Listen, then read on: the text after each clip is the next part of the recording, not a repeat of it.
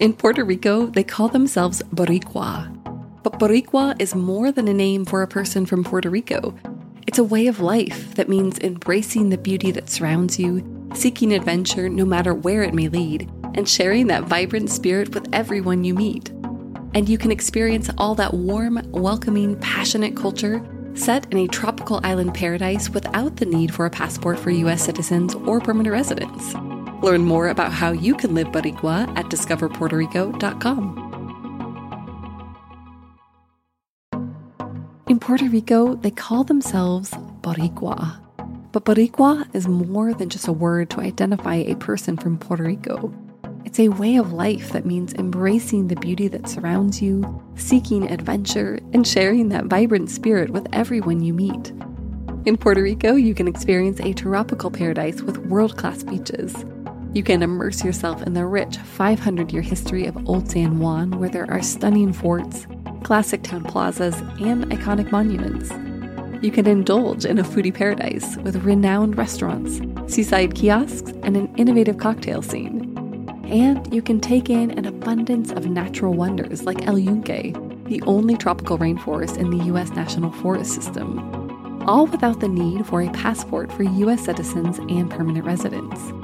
Learn more about the warm culture of Puerto Rico and how you can live Boricua at discoverpuertorico.com.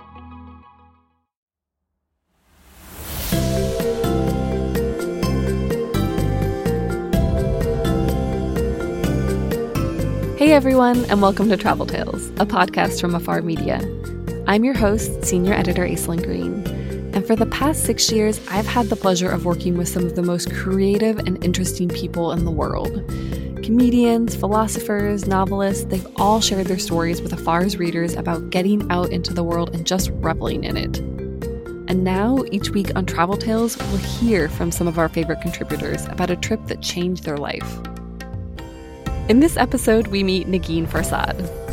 Negin is a comedian, host of the podcast Fake the Nation, and author of How to Make White People Laugh.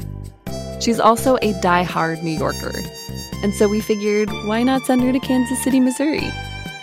It was part of Afar's Spin the Globe series, in which we send a writer someplace with only 24 hours notice, and they just have to figure it out. So let's listen in and find out what happens as Negin human Googles her way through America's city of fountains.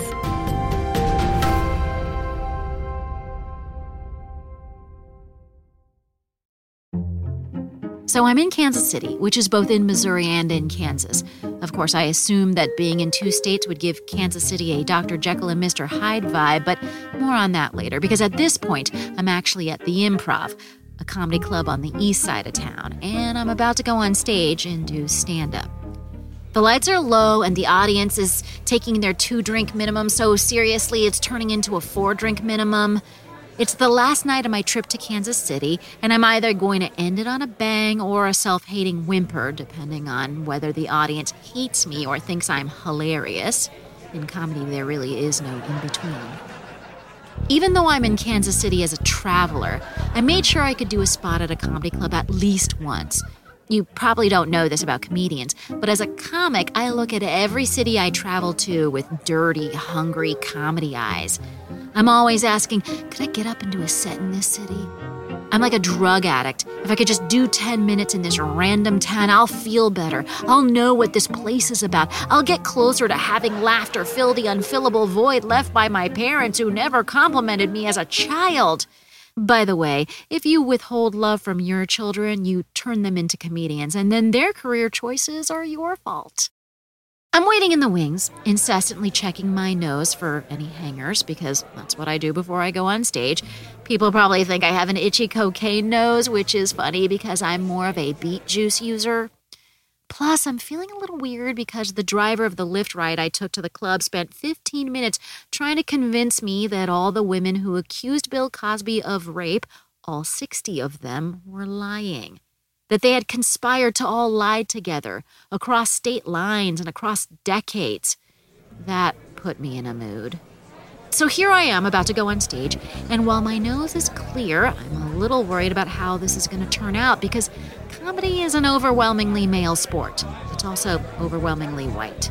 And I'm an Iranian-American Muslim, like all of you, And the last time this club, which operates every night of the week, had seen a woman was 5 weeks ago. But I figure I'm just going to open with some universal stuff about being pregnant because, oh yeah, this whole time I'm in Kansas City, I'm 6 months pregnant.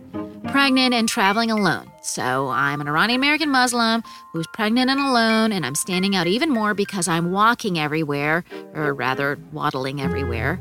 That's the best way to really see a place, but like most places in the country, walking in Kansas City makes people look at you like you're some kind of lunatic wearing a soft helmet. But if I hadn't walked, I would have missed the adorable Yum Bakery and its signature sweet potato donut. I mean, I try not to do carbs, but when you're pregnant in Kansas City, you should do carbs. I would have missed this beautiful walkway along Brush Creek that's so close to the water you could reach over and touch it. And maybe it's contaminated, but that's what makes it an exciting urban landscape. But I really felt at ease in the Power and Lights district, which is like their nighttime at the club neighborhood, because occasionally a waft of human urine would greet my nostrils, and as a New Yorker, that made me feel at home. And it turns out, being pregnant is a great entree to talk to strangers. I went to the Green Lady Lounge to watch some jazz and have a mocktail, even though if I were in Europe, I would have had a full cocktail because apparently alcohol doesn't affect European pregnant women, only American pregnant women. Anywho, while I was there, I struck up conversations left and right because no one suspects a pregnant woman of being evil or having an agenda. They assume you're a nice person. I wanted to tell them, hey, be careful talking to me because I could be evil and pregnant at the same time. Don't be fooled by the belly. My soul could still be filled with dark sludge. But I didn't say any of that because I'm not that evil. Of course, an evil person would say that, so I'm probably fully evil.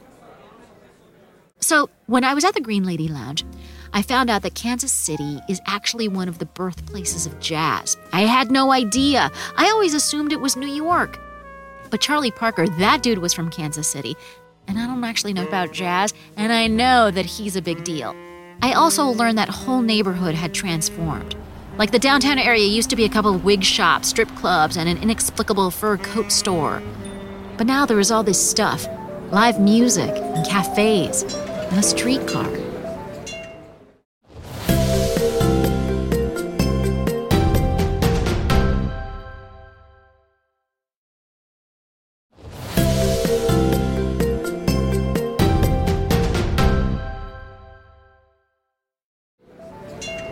I digress. I'm on stage at the Improv. The opening comic is closing on a bit about big-chested women and their huge bras. I mean, isn't that hilarious, guys? How women who have big boobs have to wear huge bras? The audience is loving the huge bra material, so at this point, I'm fairly certain that they're gonna hate me.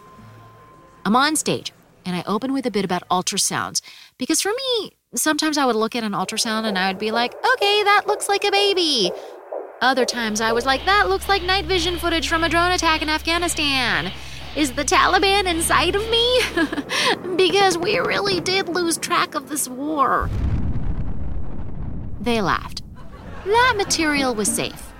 My set kind of paralleled my experience in the city. When you're a traveler, you always start with the safe stuff. In KC, you start with the Plaza District. Oh my, it's so beautiful and well landscaped. Or, they call this the City of Fountains, and boy, do you guys have a lot of fountains. Or, the barbecue here is delicious, but it got all over my face. That's the easy stuff. But in comedy, once you're done with the pleasantries, you move into the more difficult material. Here, that meant my complicated background. Because when you hear Iranian American, you immediately think, she could be enriching uranium. Which I was, in the green room. Then I start talking about my husband, because I had also recently gotten married. We don't need to worry about the order in which the pregnancy and the marriage happened. I'm not wearing my wedding ring. I almost never wear my wedding ring because it gets in the way of me banging other dudes. But my husband is black, making my baby black and Iranian, or a Blaranian. She will be stopped at all of the borders. When things with my then-boyfriend got serious, I had to tell my parents. They're immigrants who are a touch, like a fun amount, racist. When I told them I was getting serious with a black man, my mom was like, "We obviously do not hate black people, but why are you dating black people that we obviously do not hate?" So there it was. Me talking about race to a Kansas City audience. It was clearly a touchy territory. The traveler equivalent is when I went to a Nick Cave exhibit on the east side of town. That's the side of town that everyone said not to go to. Cave had taken over an abandoned church in a historically black neighborhood. The church had no pews, no altars, no religious tchotchkes, just a large open space with flying buttresses and that haunting feeling that this place was once bumpin', that it used to be the anchor of this neighborhood until it wasn't, that at some point people wore their Sunday best, listened to the words of a preacher, and checked each other out. They gossiped, they kvetched, they praised, they observed, they held in farts. And now the world-famous Nick Cave, another Kansas City native, would fill it with art because the people had literally abandoned it. And when I was there, I saw streams of Kansans and Missourians coming through the church in the wrong side of town, making themselves uncomfortable in a neighborhood that they tell pregnant lady tourists not to go to. And that felt pretty hopeful. And it really is, because it's all about this cross-pollination. Because once my parents met my black boyfriend, they loved him. They had their own texting relationship. They exchanged recipes. He's like the son they never had, except for they do have a son. My mom went from being like, "Why black people?" to "Black Lives Matter." She's an officially woke immigrant lady. And the audience laughed. But some laughed uncomfortably. It's like they didn't realize they were going to be on the other side of town with my comedy, but here they were. This is how Kansas City proved itself to be a real city. Because like most real cities in America, it still hasn't figured out its segregation problem. Like all of America, it hasn't figured out its inequality problem, but it really wants to. So I get the light, and I have to close with something, and I figured I already brought the wrong side of town with my stand-up. Let's lean in by pointing out that my husband is black and I'm Muslim, and our relationship is exactly what you think it is. He waterboards me every night to get the corners of my sleeper cell. I like to stop and frisk him for no reason. He comes home and he's like, "Woman, where's my watermelon?" And I'm like, "We don't have watermelon, only saffron. Li, li, li, li, li, li, li, li, li, li." And that's literally what our relationship is like, according to Mike Pence. I weathered the difficult material and left the club. I had weathered my excursion to the east side of Kansas City, too. As I strolled through the half-abandoned neighborhood towards the fancier side of town, I walked by a huge community party. A bunch of families had taken over a park. They had pumped up the jams and were dancing with pure joy. I didn't join in because everyone should be spared a pregnant woman dancing. But to watch them, it seemed like for one brief moment, there was no east or west side of town. It was all united by the most sincere of summertime booty shaking to create one Kansas City.